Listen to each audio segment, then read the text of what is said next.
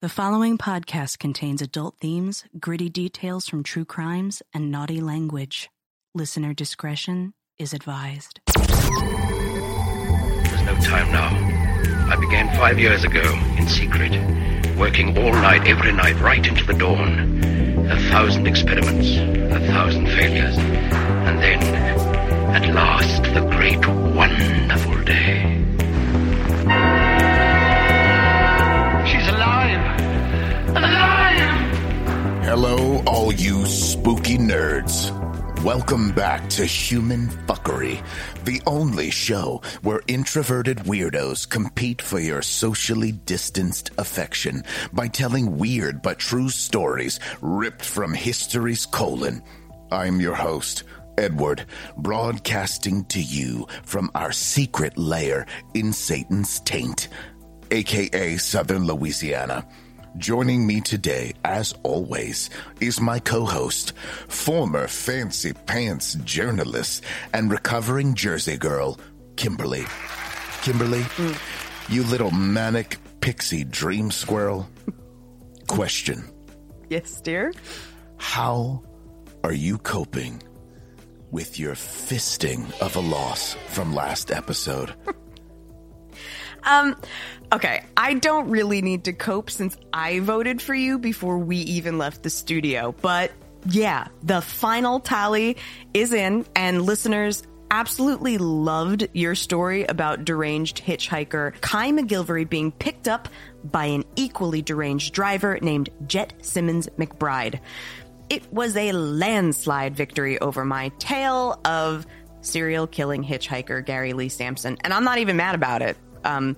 If you missed that one, folks, do yourself a favor. Go back and listen to it. It includes one of the greatest quotes in history. Which quote? Smite them, O smighty one. Why did that one tickle you so much? Being raised in the church, living in the evangelical South, writing about religious cults, like, you just kind of assume you've heard every name for God that exists. And O Smighty One is so ridiculous. So thank you for bringing that story into our lives. Now, will you tell everyone what we're bringing to their ear holes this week? With pleasure. Listeners may remember that last episode was judged by my dogs because a COVID scare meant we couldn't have guest judges in the studio. For the record, all members of the Human Fuckery team have tested negative for coronavirus. As a result, last week's special judge, Mr. Patrick Bateman, the Siberian Husky, decided that this episode will feature crimes committed by animals. Now, the show is called Human Fuckery. So how do we feel about doing an animal episode? My feeling is that humans are the only animals which write and then impose their laws on other creatures without the consent of those creatures, which is pretty fucked up. Yeah. Researching this one only solidified for me that humans are far and away the worst animals on the planet. Like, I'm not even trying to be moody. It's simply true. There were almost zero crimes in the last 6 centuries blamed on animals that are not actually humans' fault. I'm happy you mentioned that because it's relevant in my story. Now, regular listeners know the rules already, but for the newcomers, Kimberly and I each get 1 week to dig through the archives, old newspapers, and the bowels of the internet to find a little-known but totally true story which fits the assigned theme. We get another week to fact-check, record, and sound design each tale, and then we meet here with a pair of special guest judges. We kidnap these judges from their homes in the dead of night, then creatively torture them into listening to our stories and picking the winner. Because we're covering animal crimes this episode, we've brought back animal law student JC Wynn. JC just spent the entire summer researching ag-gag cases. For anyone who doesn't know, that's legalese for the laws that make it illegal for people who see animals being tortured or made sick by the meat industry to whistleblow. So if a $1 million meat company like Tyson is grinding up diseased chickens with cancer into nuggets, and they do, or abusing dairy cows and someone catches them doing it, the person who catches them and reports it to the media is the one who gets in trouble. Good times. You sound like a fucking tree hugger. Cool. Grow up. It's capitalism. JC is joined by New Orleans' favorite bearded bard, Doug Presley. This kilt-wearing wild man is a beloved tour guide, a professional reader of Viking runes, and a classically trained thespian who you can find sharing history for a living in the French Quarter. He's one part mage, one part sage, and possibly one part werewolf. We're not sure. No one's ever seen him on the full moon. Kimberly, what torture are we using to coerce our guest judges into participating today? This week, we've stripped our judges down to their skivvies, covered them in marshmallow fluff, chained them to a metal pole, and left them directly in the path of a fire tornado, which, in case you missed it, is the newest thing 2020 has gifted all of us here in the United States. Oh, what a time to be alive. Our devoted assistant, Gary the Ghoul, is currently in the next room applying the marshmallow fluff. Now, I do want to put a trigger warning on this episode for the animal lovers because, as you already mentioned, human behavior in response to animals is so consistently shitty. Honestly, I was kind of unprepared for how depressing most of these stories would be. Yeah, my heart, it hurt while doing this research. Yeah, I was expecting the cases to mostly be hilarious and found that only a few actually were. Like I found one case from 16th century France where rats were put on trial in court and given their own lawyer because the rats had eaten the town's barley crop, and a lawyer named Bartholomew Chassanet he sounds like Timothy Chalamet's like dad or uncle, was their collective court-appointed representative. That one was at least amusing. What happened? The court itself was surrounded by stray cats because, it was a rural French village. So Bart argued that the court had failed to provide a safe and fair trial to his clients, and the case should be dismissed. And if you trust the sketchy records from a 16th century legal intern, he won the case for the rats. But that was the only kind of uplifting story I found. Everything else was bleak. Yeah, mine is, no. Let's just get into this and let people hear for themselves. Ready? No. Great. The circus. There was a time when this institution was considered a golden ticket for small-town Americans. An opportunity to experience a little taste of the world beyond their city limits. Each year, families would pour into the streets to watch brightly painted wagons roll through townships, accompanied by a traveling band of whimsical misfits, death-defying acrobats, and exotic spectacles from around the globe. Many of us can still remember our first time under the big top. The aroma of buttery popcorn draped over the crowd. Plumes of blue and pink cotton candy hoisted into the air by colorful barkers moving through the aisles. And the thrill of excitement as a charismatic ringmaster steps into a crisp pool of light at the center of 3 empty rings. Rings that promise wonderment and thrills beyond our imagination. Truly, the greatest show on earth. The modern circus was created in England by Philip Astley in 1768.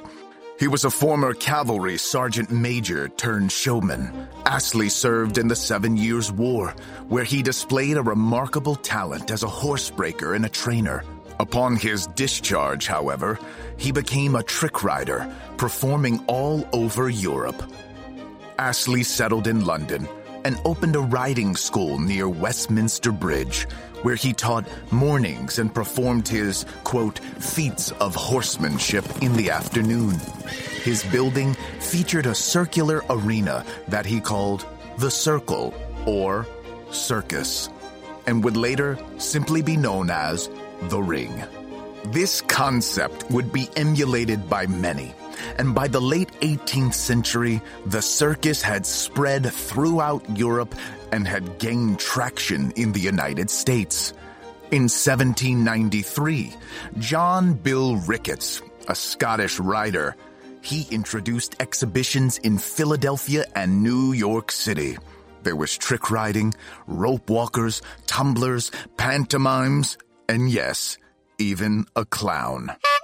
Nonetheless, in the early 1800s, popularity of the circus began to wane. Folks were quickly losing interest in the tired old acts they'd seen a dozen times before. However, before the industry could muster a death rattle, an interesting discovery would breathe new life into these traveling worlds of wonder. It was around this time that the popularity of exotic animals emerged, specifically in 1796, with the arrival of North America's very first elephant. The animal was a marvel the likes of which people had never seen, and this elephant would become the first to ever be exhibited in a circus. Decades would pass as the circus spectacle increased in popularity. Competing troupes would continue to arise, and in a very short time, there were noteworthy traveling menageries of wild animals across the United States. Near the turn of the 20th century, elephants were now considered by many to be the very hallmark of the circus. To quote the famous showman P.T. Barnum, elephants and clowns are the pegs on which to hang a circus. And around this time, a performer by the name of Charles Sparks would come into a peg of his own. In the year 1893, Charles's father would purchase a 4-year-old elephant that they would name Mary. She was considered the family pet. But after Charles's father died, he would take possession of Mary, and he and his new wife Addie would raise the gentle creature as the child they would never bear. And this love would nurture Mary in the most amazing of ways. She grew to an incredible size, eventually earning herself the nickname Big Mary, which of course couldn't have been more convenient. When Charles's father passed, the elephant wasn't the only thing he inherited.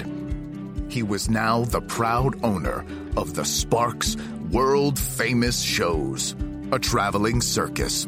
And without surprise, his beloved Mary would become its featured star.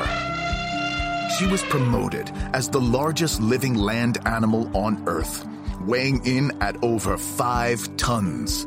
Exhibiting tremendous intelligence, Mary could play musical instruments, stand on her head, even catch, throw, and hit a baseball.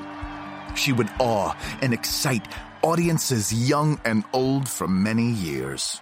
That is, until September 11th of 1916, in St. Paul, Virginia, when a hotel clerk by the name of Red Eldridge would discover a freshly plastered poster advertising the incoming 15-car brigade, and he would change Mary's life forever. It seems Red Eldridge had that cliched itch to, quote, run away and join the circus, because when the group arrived in the small mining town, Red approached Paul Jacoby, the head elephant trainer, and inquired about a job. Despite his inexperience, he was hired as an underkeeper. He was tasked with watering the elephants and preparing them for parades and shows. He was instructed in the ways of what Charles Sparks described as gentle care. Sparks considered himself an ethical and compassionate man, and he would not stand for the mistreatment of his animals, especially Mary. After their stay in St. Paul was over, the mid-sized circus would travel south to their next stop in Kingsport, Tennessee. Red Eldridge was in tow. Kingsport was hosting its very first county fair the next day, and there was an incredible electricity in the air. The circus was meant to be a feature of their celebration.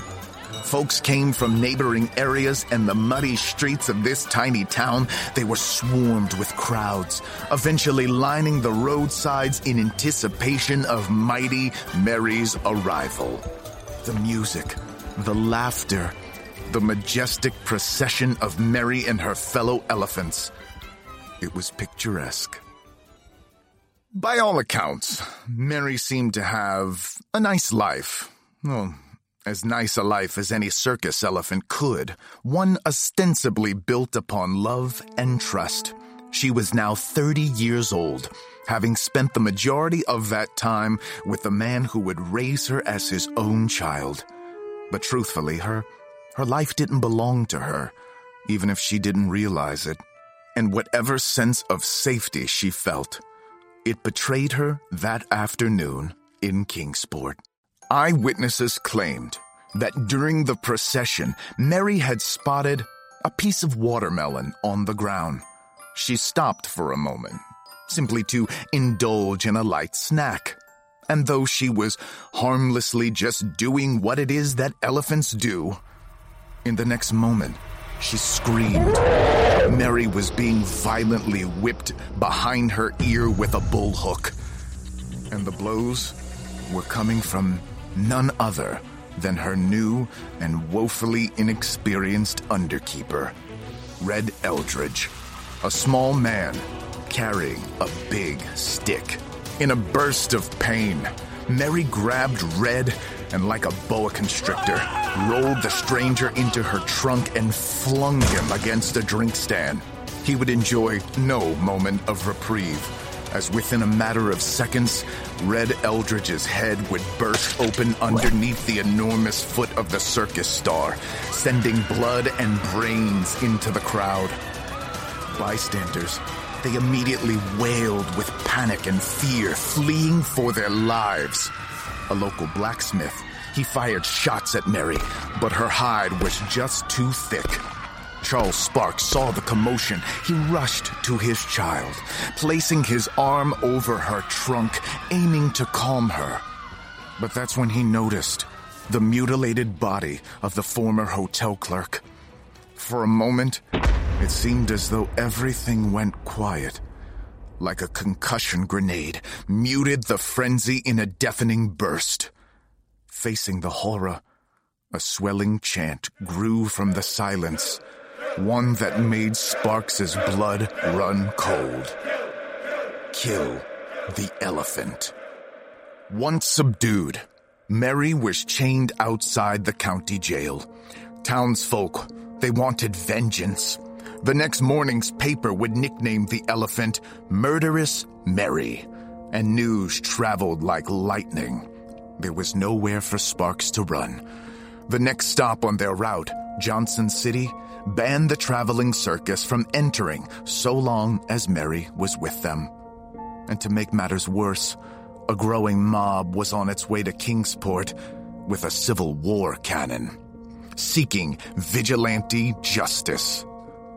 Seemingly without options, in an effort to at least save his business, Charles Sparks reluctantly agreed to do the one thing he believed he could do.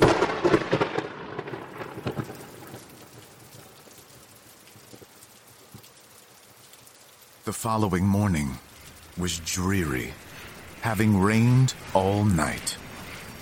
The Sparks Circus pulled their train into Erwin, Tennessee, for an unscheduled performance, one that wouldn't include Mary. However, during the show, several eyewitnesses spotted Mary chained outside the circus tent, swaying nervously, sensing something was amiss. Once the show was over, Irwin's citizens filed out of the big top, and they rushed by the thousands to the nearby rail yard. You see, the real reason they'd unexpectedly arrived in this small town is because Irwin's rail yard possessed a derrick car capable of hoisting thousands of pounds. Following the crowd, Charles walked Mary to the derrick with the other elephants, all linked trunk to tail. This was an effort to calm her, but once they arrived, she was then chained to the train tracks as her friends would be led away. In short order, another chain was cinched around her neck, and derrick car 1400 began to lift her into the air, front feet flailing. There was a noticeable hush, save for the sounds of her tendons tearing and bones cracking as laborers forgot to unchain her back feet. The crowd then shrieked abruptly as the 7/8 inch chain popped, and poor Mary fell heavily to the ground. She appeared confused, having been betrayed by those she'd given her life to. Onlookers described her as sitting upright, like a little rabbit would. But the truth is, the fall had broken her hip. This time, she did not stir, as a heavier chain was placed around her neck, and she was lynched into the air once more. One last trumpeted scream reverberated across the yard. Within minutes, her body fell limp. Mighty Mary the Elephant was executed for the murder of Red Eldridge somewhere between 4 and 5 o'clock that afternoon. They left her hanging for the next 30 minutes before dumping her into a hole the size of a barn. Before she was buried, a veterinarian examined Mary's lifeless body, and he determined that she had a severely infected tooth in the precise spot where Red Eldridge had prodded her. And when crowds had long dispersed in quiet shame, later that evening, one of the circus's few remaining elephants escaped its holding and ran for the rail yard, stopping directly at the site where Mary had been laid to rest. The animal, in grief, was eventually captured and returned to the circus. 100 years later, in 2016, Irwin hosted an Elephant Revival Festival. In atonement, all of the proceeds were donated to a nearby elephant sanctuary.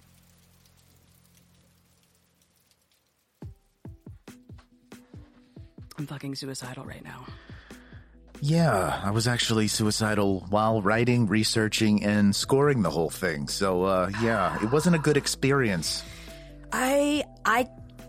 It's hard to imagine a species that deserves coronavirus and widespread suffering more than the one that we belong to after you hear stories like this. I'm like, oh yeah, we completely deserve all of this. Fuck people. Where's the asteroid? Yeah. And I know that's like really extreme. I'm not going to push back. I know it's a lot, but it's like you publicly lynched.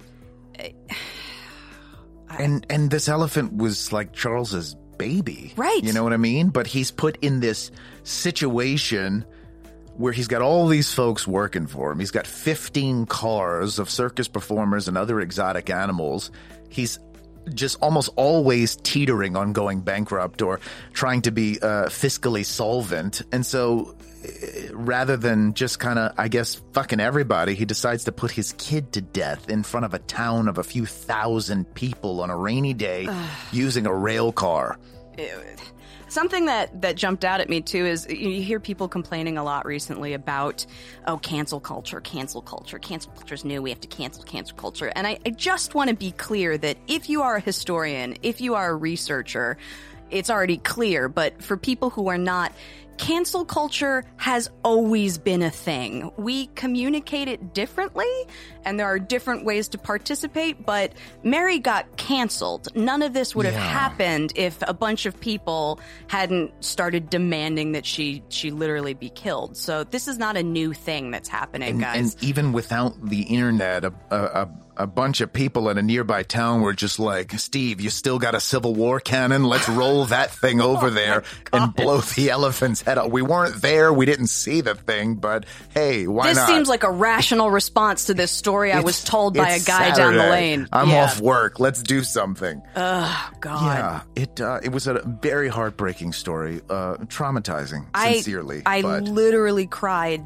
tears when I heard this the first time. I hate you. Like, I admire your storytelling and your narrative capabilities so much, but I hate you for ruining my day. You are not alone. I hate myself, but I didn't before I even found the story of Mary. We love you. It's going to be okay. I appreciate it. But yes, so why don't we switch gears and try and move people out of crippling clinical depression as quickly as possible? Need a little palate cleanser. Yeah, well, little nose cleanser. I've got some lemon sorbet for you right now. You ever sniff coffee grinds at the department store when you're testing perfumes? No. That's a thing. That's a thing? Go to the perfume counter, and they always have like little cups of coffee grinds.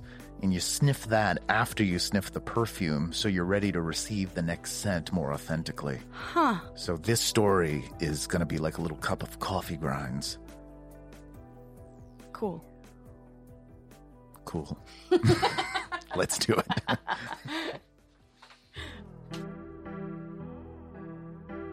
Yekaterina was trembling all over. She was alone in a strange place, and the metal bars interrupting her view of the dusty road stretched out beyond her indicated she'd be staying whether she wanted to or not. Anxiety pumped her heartbeat loudly in her ears, and hunger groaned audibly in her empty belly. Yekaterina, called Katya for short, was a bear. And until earlier that day, she had been a circus performer. Aspiring performer might be more accurate. Just 10 months old, Katya had been working with a trainer to become one of the star attractions in a traveling circus in Kazakhstan. She'd already been something of a child star 7 months prior, when she was still just a puff of infant fur, drawing crowds of curious faces into the ramshackle roadshow with her adorable brown eyes and harmless cub paws. But today, she and her growing body, now closer to 80 pounds, had done something wrong. She didn't know what. She was a bear and a baby, but her trainer had spat angry noises at her, lashing her over the head and back until she wailed and scurried for cover. The two had been working for weeks at some sort of game, where sometimes she would walk on her back legs or climb up onto a block of wood, and then he'd toss a morsel of meat at her rapidly growing feet. She liked the part with the food. She didn't like the part where he would chain her by her neck upright, forcing her tall like a marching soldier for hours to strengthen her little legs. And she hated the part where he would sting her with the stiff whip he always kept on hand. Circusry is a thing in Kazakhstan. If you're an animal in Kazakhstan, this is, well, not exactly great news. The Central Asian country, best known globally as the homeland of fictional journalist Borat,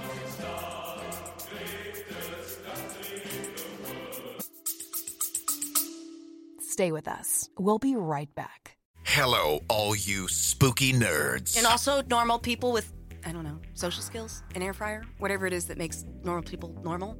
We accept all kinds here, and we also accept all kinds over on our Patreon. Nice segue. We get it. Everyone's broke. Everyone's got a Patreon, and no one wants to fill out yet another online payment form. But if you're listening to this show, then you'll actually love our Patreon. It's got all the best parts of the podcast. Weird stories from history's colon, underscoring and silly sound effects, dark psychology. And less of the other leftover stuff. Us, specifically. It's less of us yammering. Every month, subscribers get either 1 or 2, you get to pick, slickly produced, guest-free, and banter-free episodes of Secret Storytime, our series covering wild stories and case studies ripped from the annals of human history. Subscribers also get long-form written stories in case you're someone who still likes to read, early and ad-free access to the usual monthly Human Fuckery competition show, and the ability to pick what we'll write about or do new episodes on next. You can literally send us a link being like, tell this story, and we'll go, okay. It's the best way to make sure we can keep doing this show. And every subscription helps us keep Gary the Ghoul housed. It's hard to find a landlord who'll accept a demonic hellspawn with a torture fetish in this market. You can help us keep Gary housed and this show alive by heading over to www.patreon.com/humanfuckery. Just pick a tier, enjoy the dozens of already released episodes of Secret Storytime, and wait till you see what we drop next month because, yeah, it's some entertaining fuckery.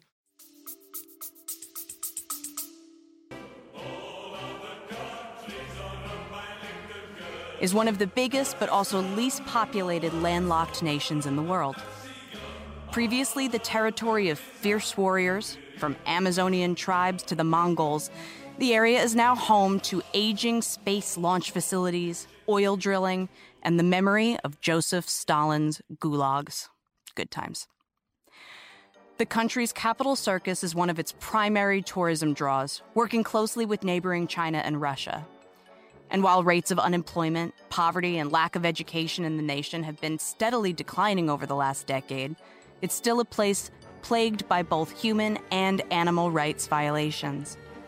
Bride kidnapping, the practice of literally snatching a woman you want to wife off the street or out of her home and then forcing her to become part of your family against her will, that's a legitimate concern for some Kazakh females. And when advocates are busy fighting the abduction of women for forced breeding and domestic slavery, you can imagine that the ethical treatment of circus animals isn't high on anyone's radar. As a result, the country's beloved circuses and the smaller traveling shows, which act as minor league feeder teams, still utilize torture and negligence as a way to sculpt wild animals into submissive performers. Which brings us back to Katya, the grizzly bear. It should surprise no one that being forced to walk around like a people, dance, and do tricks in front of large audiences of humans doesn't make too many wild animals happy. Some become clinically depressed. Some lash out violently at their trainers. Some self-abuse, scratching and chewing themselves into a bloody mess. Others simply sit down and refuse to do what they're commanded to do, no matter how hard they're beaten or how long they're starved. In the early 2000s, Katya proved herself to be one of these unfortunate animals, and so was, quote, abandoned by her trainer before hitting age 1. Unable to return to the wild due to never learning how to be a wild bear, Katya was passed sloppily by the circus to the owners of the Belaya Yurta campsite, which is how she found herself locked in a cage, scared and confused, reduced to a tourist attraction visitors could take pictures of as they passed through. Visitors were indeed attracted to Katya. As she grew into the hulking, 400-pound adult beast she is today, travelers scrambled for the opportunity to interact with her up close and personal. Sometimes they threw scraps of horse meat or tossed garbage into her cage. But bears don't actually like being approached by loud, obnoxious bipedal mammals that much. They're solitary predators, even in the wild, and avoid humans unless they're hunting them or following them for food. So it should come as no surprise that in 2004, Katya started feeling pretty badly about her very public imprisonment at Belaya Yurta. One day, an 11-year-old boy staying at the campsite for a kickboxing tournament approached her cage, trying to lean food through the bars to feed her. Reports from that day are vague, but something about the exchange triggered the massive animal's fear response, and Katya reached out with her enormous clawing paw, grabbing his legs. Before anyone could register what was happening, the child's leg was shredded deeply, and thick blood spilled across the ground. As people screamed and surrounded his body, he slipped into traumatic shock. Everything happened suddenly. I threw food to her, and through the cage she grabbed my leg. I don't remember anything else from that moment, the boy told the Kazakh media. He survived the encounter. Who knows whether he'd learned anything from it. And the campsite owners ruled it a freak accident that was the result of a child's poor decision-making. They put up several signs warning visitors not to get too close to the cage and continued business as usual. Several months later, 28-year-old Victor O. was staying at Belaya Yurta with friends. They had been drinking for hours. Like many, many intoxicated young men before him, Victor's alcohol-addled brain got a great idea. He was gonna shake hands with that bear in that cage right over there. Witnesses reported watching the stumbling drunk man stroll amiably past signs saying not to approach the cage, arm extended to what he hoped would soon be his very good friend. As a fan of this show, we're pretty sure you can guess what happened next. With 2 near-deadly assaults on humans in less than a year, Katya was deemed a violent criminal by Kazakh officials. She had only done what brown bears do when menaced by strange men while being held prisoner in a cage, but bears can't claim self-defense. It was agreed that there was no way Katya could remain at the campsite she never should have been held at to begin with. The problem was, where could she go? Already determined to be poorly suited to circus work, that option was out. If she was attacking while imprisoned, law enforcement reasoned, surely she would attack if left to her own devices. And because of her new criminal record, animal sanctuaries and zoos across the country refused to take her.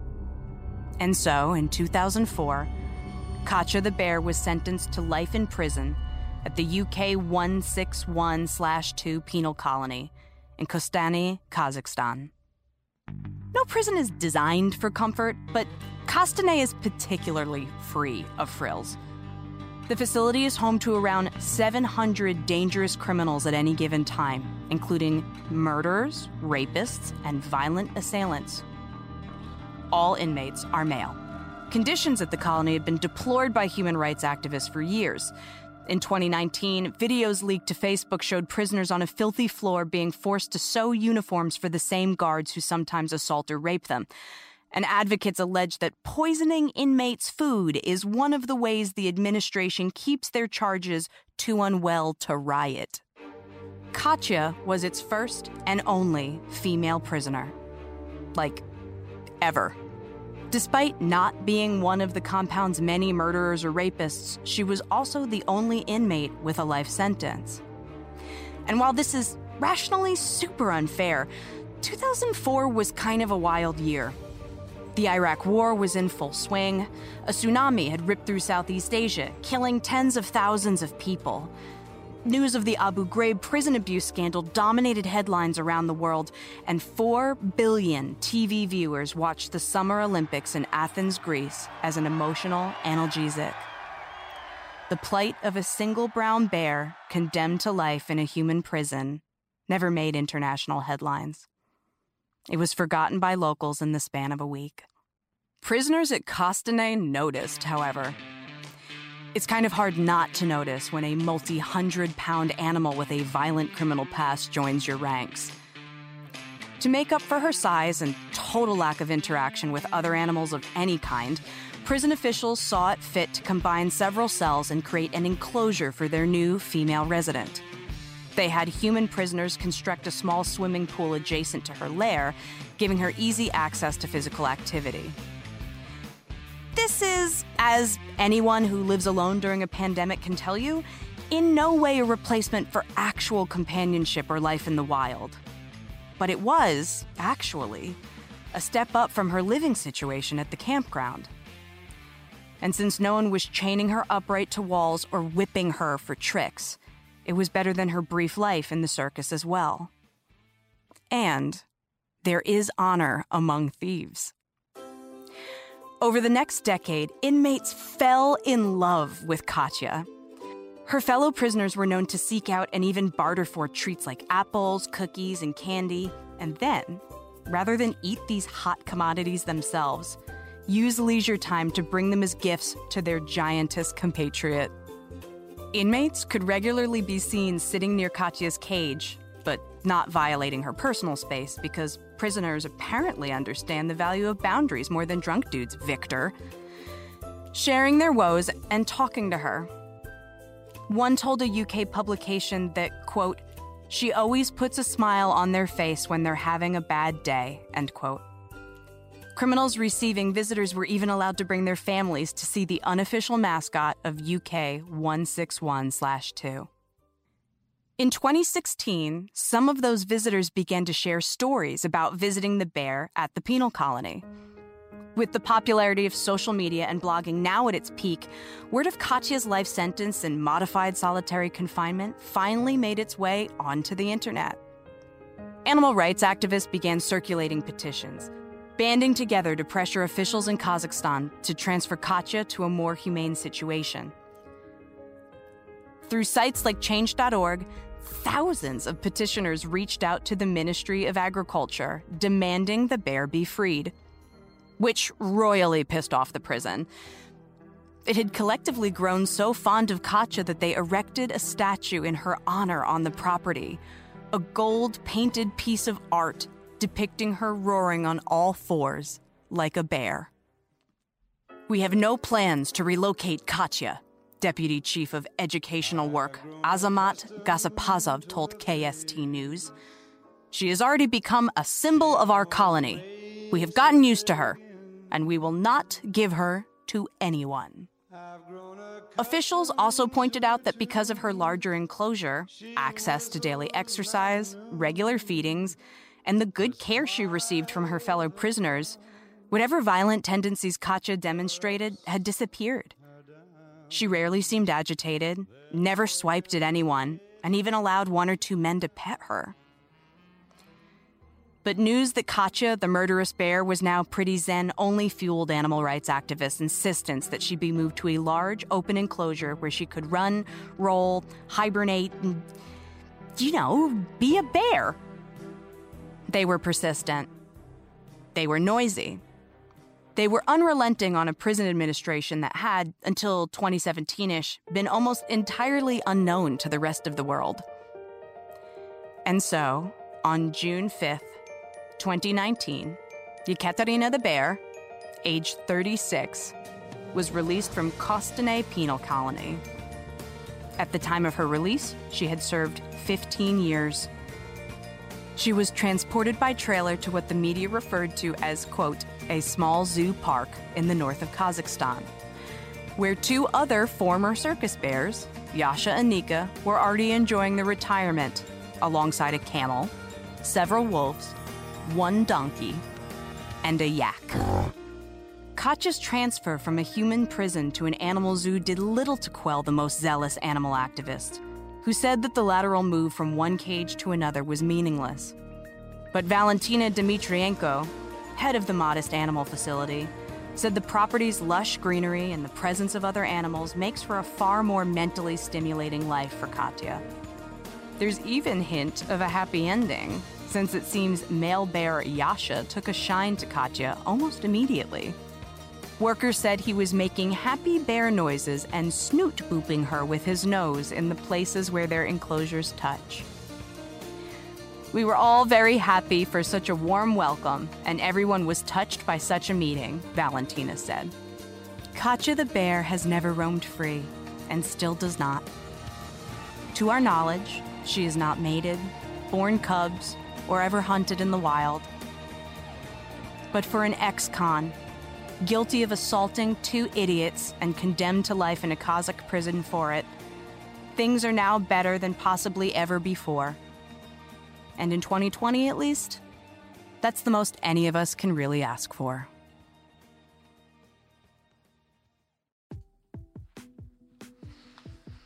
All right. What'd you think?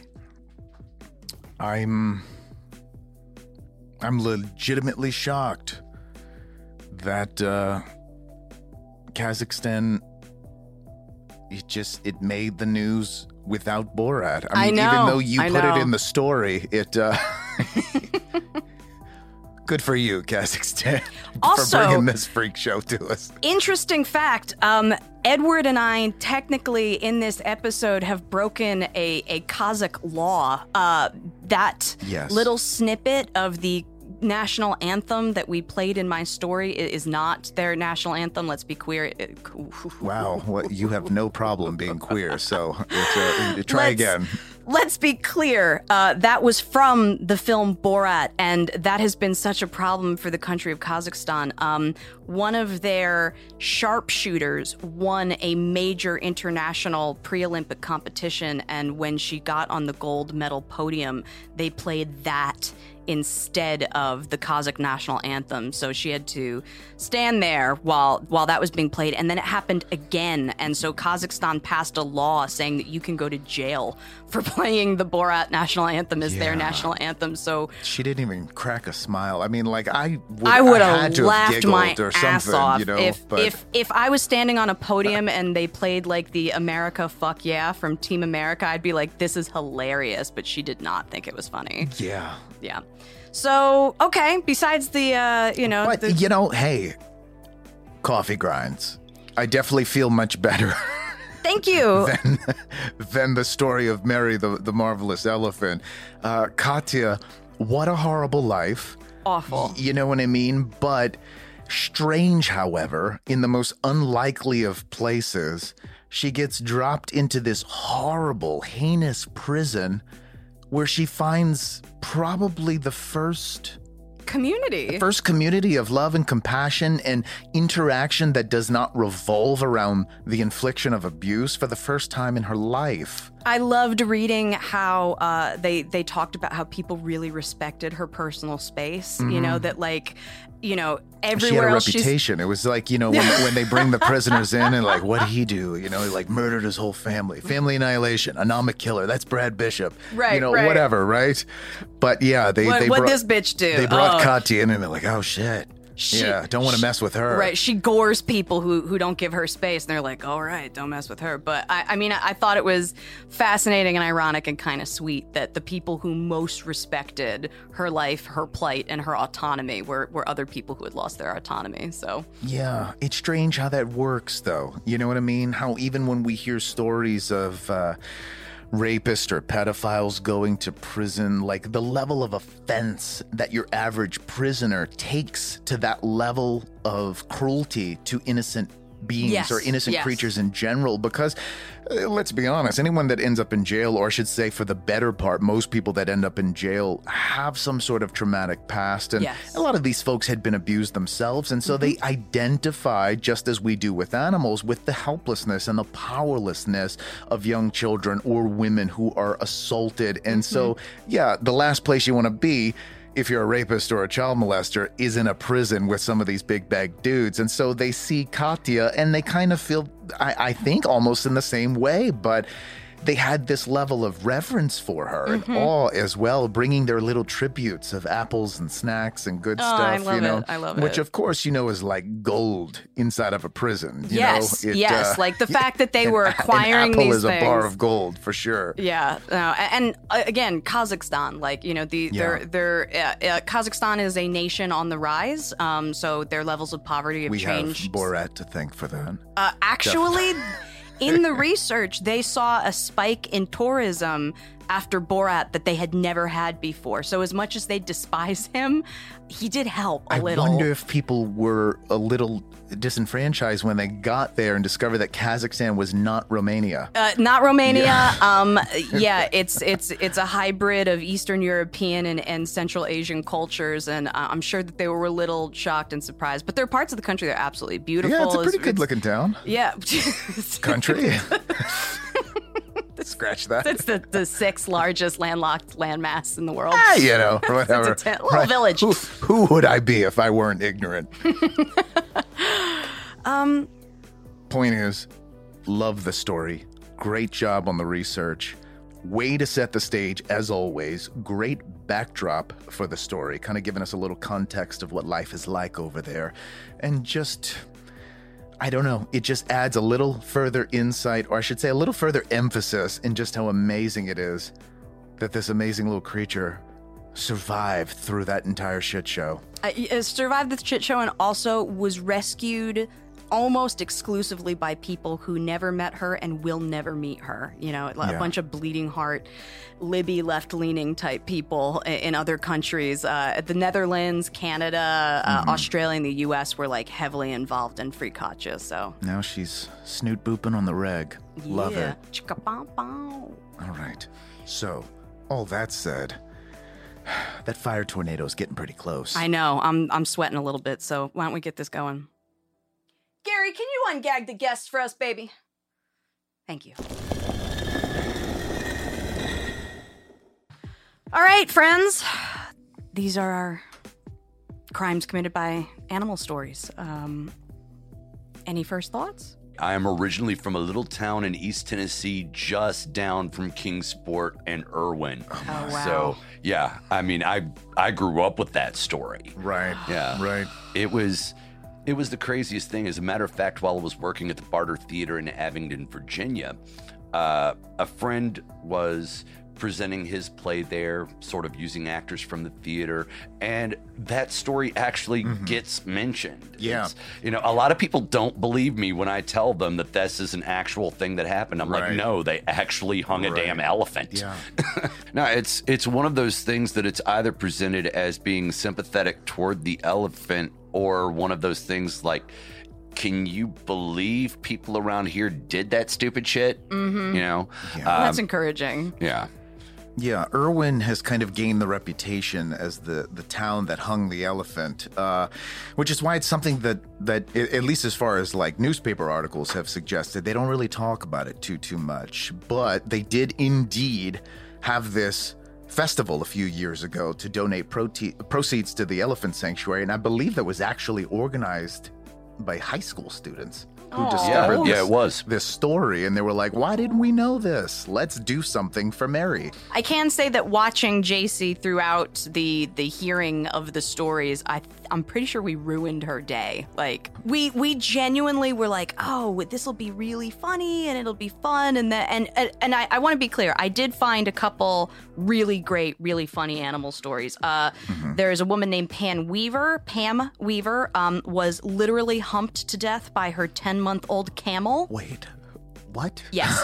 Pam Weaver was given a baby camel by her husband as an anniversary present. It maladapted because you definitely should not be keeping a camel in your backyard as a suburban woman. Yeah, and that camel straddled her, was humping her and crushed her to death. So she was humped to death by a camel. Wow. I thought that was pretty funny. I know it's not relatively funny. Speaking, if you're Pam, if you're not the Weaver family, sorry, if the Weaver family's listening, which I hope you're not, it's not funny. However, don't keep exotic animals in your yard as a pet. That's a strange choice. Also, the story of Otto the octopus, the brilliant octopus that keeps escaping his enclosure at the facility that he's at, has captivated millions of people. I love him. If you don't know the story of Otto, please Google him immediately. Otto is my spirit animal. Absolutely. Me too. He's got a lot of extremities, so I think he can share it. Otto the octopus, the one that like predicted the winner of the World Cup like every winter, or was that a different octopus? I think that's a different octopus. That is a different octopus, sir. Anyway, about the stories. Doug, can you give us some feedback, some thoughts on story A, besides, hey, I know that town where those fuck-ups are? Yeah, as far as that goes, the way it was told here, I mean, there are some of those elements that I didn't even know. Like, I didn't know that they had forgotten to unchain the back legs and broke her hip. And I was just, I've always been like that poor elephant, but now I'm just like, just rip my heart out of my chest. Why don't you? You kidnapped an animal lover, covered him in marshmallow fluff, and put him in front of a fire-nado. Two of them, Did you go to the circus when you were a kid? It came through Greenville once. Like, this was a very small, very tiny sort of circus. That was the only time I'd ever really gone to a circus. Did you have like a moment of awe for seeing the exotic animals, or was it kind of like a quiet uneasiness of just like, they look kind of miserable? Yeah, that was really more what it was for me. I'm just like, that animal is way too big for that itty bitty space. Yeah. I'm going to go out on a limb and say you were probably like a weird empath child. Like on top of that, I'm an only child in a situation where I'm constantly having to read the rooms. So. Right. Yeah. Well, they can't see us, but raise your hand if you did not enjoy animals in the circus as a kid. Is it unanimous? My parents had a pretty strict no animal circus rule growing up. My sister and I loved Dumbo, and we wanted to go to the circus because we imagined it would, be sort of like that. And our parents were like, P.T. Barnum had an elephant called Jumbo. Yes. Right? Loosely based, all that good stuff, yes. Right? One of the points of significance, actually like the primary marketing point for the Spark Circus, is that Mary was bigger than Jumbo. Oh, boy. Which Jumbo was supposedly the biggest elephant on the planet, right? But she was a few inches taller than him, which was pretty significant, especially for a female elephant, right? I mean, she was just a marvel, truly. But it also speaks to her being actually very well raised and well kept up until a certain point. I mean, not as ideally. well as an animal could who's in a Yes. traveling circus. Yes. But yeah, it was a different scenario. She was treated like she had some sentience, it seems. Yeah. Until Red's dumbass. Red. Fucking Red. Fucking Red. Man, Apparently, is he there was ever... a hotel clerk who got hired as an elephant underkeeper, and prior to getting hired as a hotel clerk, apparently he was homeless. So, oh boy, he wasn't a good fit anywhere. Wow, who checked that resume and was like, "Oh, this is our guy"? Nobody. Who handed Red a bullhook? Yeah, even more. Yeah, that seems like a poor. Anyway, JC, as our resident animal rights super activist, how are you doing? You want a Valium? I am so unwell after hearing those stories. Obviously, as someone who spends a lot of my time advocating for animals, these stories were really, really difficult for me to listen to, especially because animals are voiceless. I care about human suffering as well, and I'm very empathetic toward human injustices, but I just have such a soft spot for animals because they can't speak for themselves and they can't defend themselves against us. Well, did you follow the news in recent years when Ringling finally decided to do away with elephants in their circus? I have followed along with the various petitions about circuses and roadside zoos. So I have been on change.org since 2014 and signing petitions every week, and that's part of why I decided to go to law school, because while I would volunteer in my community growing up and do things in college and sign all these petitions every week, I felt like I still had to do something more, and I felt like going to law school and learning how to affect social change would really help me do that. Well, thank you for participating in the release of Katya. So definitely. That's big. Sorry, Edward, I interrupted you. No. I was going to ask Doug if he ever rode an elephant before. Once at the Knoxville Zoo when I was just a teeny tiny thing. I think I was like second grade, something like that. They put me up there. Closest I'll ever get to riding a dragon. For sure. Yes. Well, hey, there's a lot going on. 2020's been weird, is all I'm saying. Yeah, let's not. Yeah, well, if my bingo card is correct, they're coming in November, so. I'm very excited about that. Well, not far off the subject, do you support the resurrection of the woolly mammoth? Little Jurassic Park action. Yeah. JC, you're nodding your head. JC is nodding a lot. Like you feel like that's an ethical choice? So I support the resurrection of the woolly mammoth. I don't really know about the ethics of it. So far, it honestly might turn out to be like Pet Cemetery, so maybe that's a really bad idea. But my feelings about it are stemming from my Jurassic Park fandom, and I also think it could be promising. in research about how we could possibly revive other species that we have caused to go extinct. Now, Doug, as a practicing wizard of sorts, I don't want to be reductive, but it is a podcast. So, but how do you feel about, where in the spiritual realm is the karma of fucking with animals? Like, talk to me about, what people who mess with animals are doing with their spirit.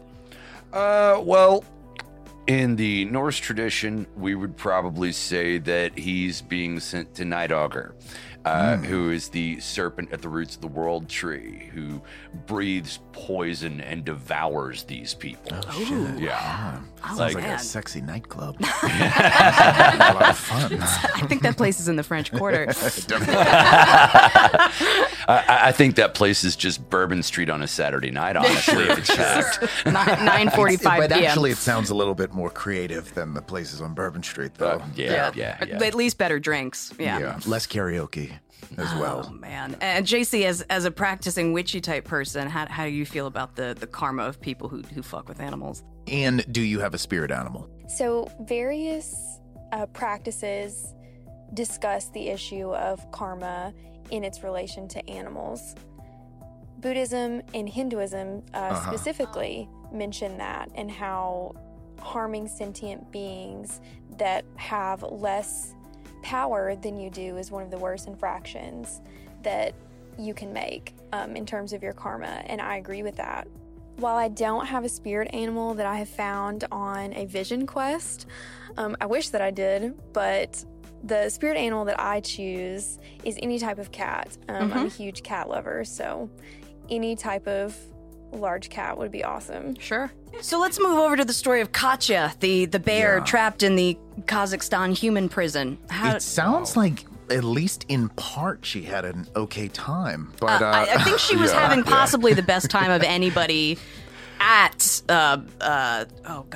what a shocking setup, though. You know what I mean? It's like, what if Rikers Island had its own bear? Yes. And they put a statue out for the guy running the prison, the guy who's like, hey, we regularly poison our inmates so that they can't rise up against us, but we love this bear. Doug, any thoughts or feedback on Katya's tale? Mauling the drunk guy who just decided he was going to be besties with it. Life Victor. goals. I mean, come on. That's, Who hasn't wanted to maul a drunk guy named Victor at least yeah, once? right? Is Victor dead? Victor survived. Victor, so both of them survived, and Yes. she was still sentenced to life in prison. Yes. I don't understand that. I don't know. That's a weird choice. Yes, Yeah, yes, for it sure. is. Very strange But we choice. went Wow. over what was happening in 2004 that made people not, pay closer attention. But yeah, I At agree. least she got out of sewing prison uniforms. So Not there's having the that. opposable thumbs was probably a real challenge. But Well, I don't know. She seems pretty bright. JC, any thoughts or comments on the tale of Katya the Grizzly? For starters, I don't really understand the number of people that messed with Katya, because whenever I see a bear skeleton, I'm reminded of how lethal and terrifying they are. They're so cute, but there is no way after seeing their skeleton that I would ever be sticking my arm anywhere close to one.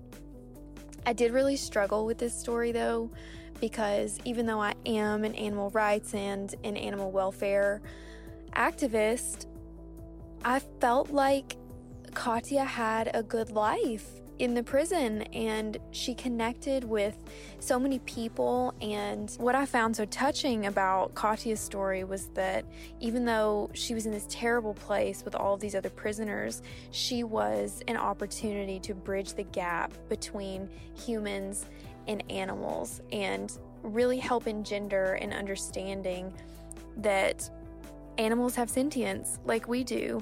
And I thought that was such a beautiful thing that she provided that type of experience for so many people who maybe had not previously experienced that.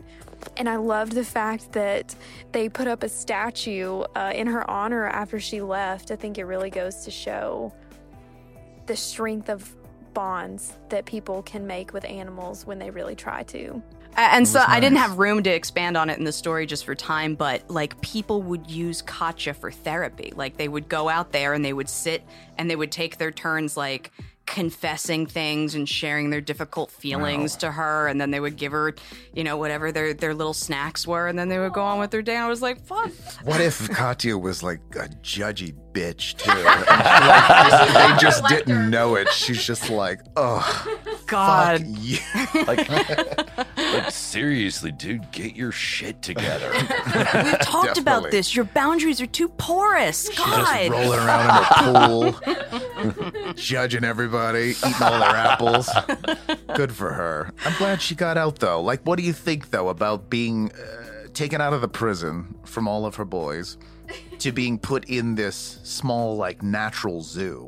I do understand some of the complaints of, you know, the activists who are saying, you know, you just moved her from cage to cage. But I also understand, like, this is a 36, I think now 37 or almost 38-year-old bear who has never been a bear. Like, you can't just be like, you're free now in the absolutely unforgiving landscape that is Kazakhstan. Just like this expanse of rocks and crap and people.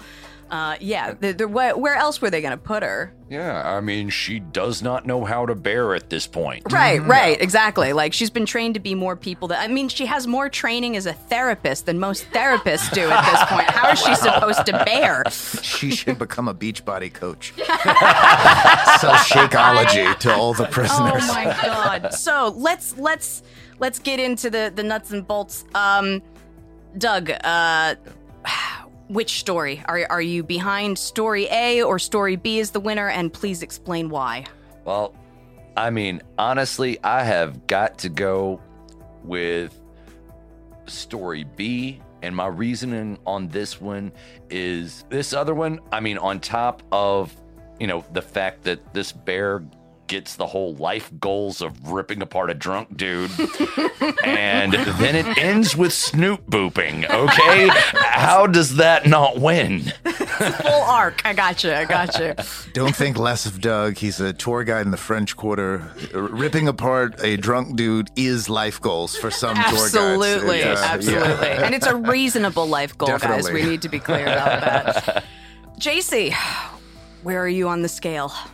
So I want to pick the story about Katya just because it was happier and it was a little bit easier to listen to because I felt like she got a happier ending than Mary. But I'm going to pick the story about Mary because even though it was absolutely heart-wrenching, I feel like after hearing, you know, what Doug had to say and his experience with growing up near the town that happened and the stories and how it's been perceived, and the fact that the kids in the high school, you know, raising money to donate to a cause for elephants. I think that story has been more impactful in changing people's views of how we treat animals, and I feel like it has a larger impact on a macro level of advancing rights for animals, and so I'm going to go with that story. All right. Well, listeners out there, if you disagree with either of our guests, we will have a post up on the Instagram and on the Facebook that will give you the opportunity to vote and figure out who our next president will be. Just tear them down as people. Yes, as well. yeah, Definitely. Just let them know. Well, do we should we free them because they did the thing? I think that we should, but before we let them go, JC, any suggestions for where people can go to get more educated or sign any cool petitions or maybe make some awesome donations, like an organization that you stand behind as far as mistreatment of animals or liberation of animals or just better humane conditions for animals in captivity? Absolutely. Thank you so much for asking. The U.S.-based animal law organization is called the Animal Legal Defense Fund, and they focus on taking cases to court that will improve the welfare of animals in our justice system. So they are a wonderful resource to learn about what's happening in the American legal system and how animals are treated, as well as any type of advancement that they are currently working on. So any resources that you can give to them would be greatly appreciated and will go far in changing how animals are viewed in our country. I'm also a fan of any other type of organization like the World Wildlife Fund that you can find through petition sites like change.org or just in similar Google searches. Thank you. All right. Gary, can you unchain the guests and leave the fluff where it is, though? Oh, yeah, thank you. Thank you, guys. Okay, introverted weirdos, that's it for this month. Thank you so much for clicking play and joining us for another hour of absolute fuckery. An extra thank you to JC and Doug for judging, even if we still cannot get a unanimous decision on the books. We also want to thank our dear friend Sergio Gonzalez Pagan, one of the many wonderful musicians living and working here in New Orleans. He composed and performed some of the music you heard in my story, and there is nothing quite like getting to use original music instead of stock sound. As always, you can find us all over the interwebs to vote for which story you want to win, read stories that we find buried in history's colon, or draw our attention to stories you think should be told. We're on Instagram at Human Fuckery Podcast, on Twitter at Human Fuckery Pod, and also on Patreon at patreon.com/Human Fuckery. There's a link to become a subscriber right in the show notes. If you think we don't suck, please do leave us a 5-star review so we can keep bringing y'all fun stuff. Until then, be safe, keep it kind, and please do stay weird.